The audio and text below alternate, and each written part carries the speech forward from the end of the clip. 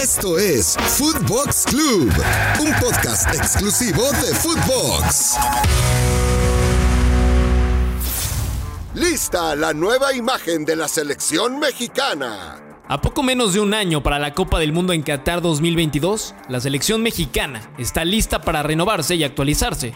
Será el próximo martes 30 de noviembre en un evento realizado en el Estadio Azteca, donde la Federación Mexicana de Fútbol revele el nuevo escudo que vestirá el tricolor. Lo mejor de Footbox. En el Money Line Show, Joshua Maya y Luis Silva nos dan los mejores picks del día. Y desde luego que los encuentros de vuelta son mejores para apostar, porque ya sabemos lo que necesitan los equipos. Nos pasamos al Tigres en contra de Santos.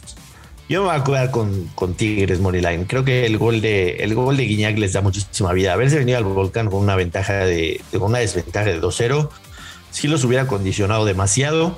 Pero Tigres lo único que tiene que hacer para avanzar es ganar por cualquier marcador. En Footbox Venezuela, Milena Jimón habla del legado de Gio Savarese en la MLS.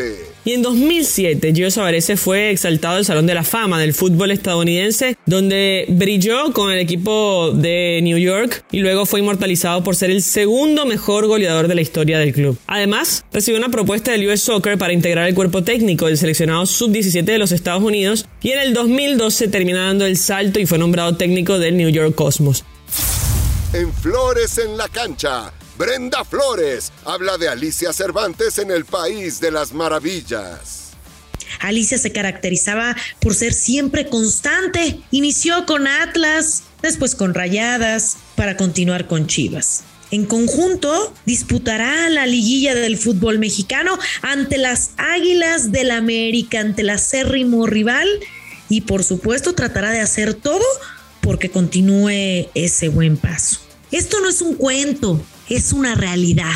El mensaje, la moraleja es de una niña, una mujer, una jovencita que debe abrirse paso por la vida.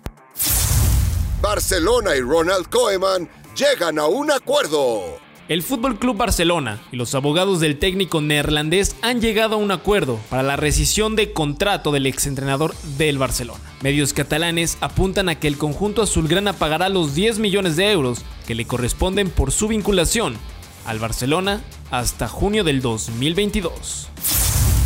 Lo mejor de Footbox. En Footbox Chile, Fernando Solabarrieta cuenta del nuevo caso de COVID que sufre Colo-Colo.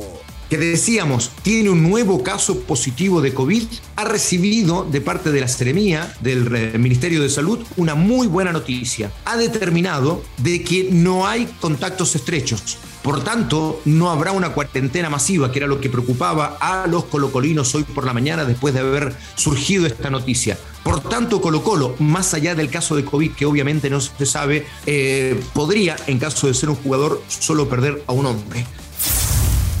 En Footbox USA, Fernando Ceballos junto a Patrick Meehan hablan de Kyle Duncan, otro jugador norteamericano que da el salto a Europa.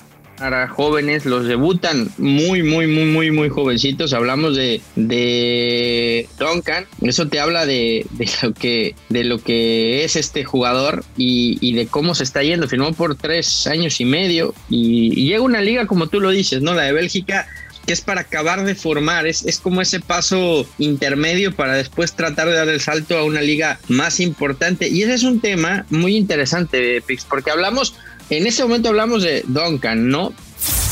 En el Barra Brava, Juan Carlos Ibarrarán habló con César Villaluz acerca del Mundial conseguido en Perú 2005. Sí, fue algo muy bueno porque como tú lo dices y pues uno lo veía, ¿no? O sea, Cruz Azul no debutaba tan jóvenes, o sea, el más joven que debutaba era pues de 20 para arriba, ¿no? Era raro, estaba de 17, 18 años, entonces pues uno pues sí quería debutar, pero pues nunca se imaginó uno que fuera a debutar tan pronto y pues sí, todo en ese momento, después del Mundial prácticamente pues nos cambió la vida deportivamente.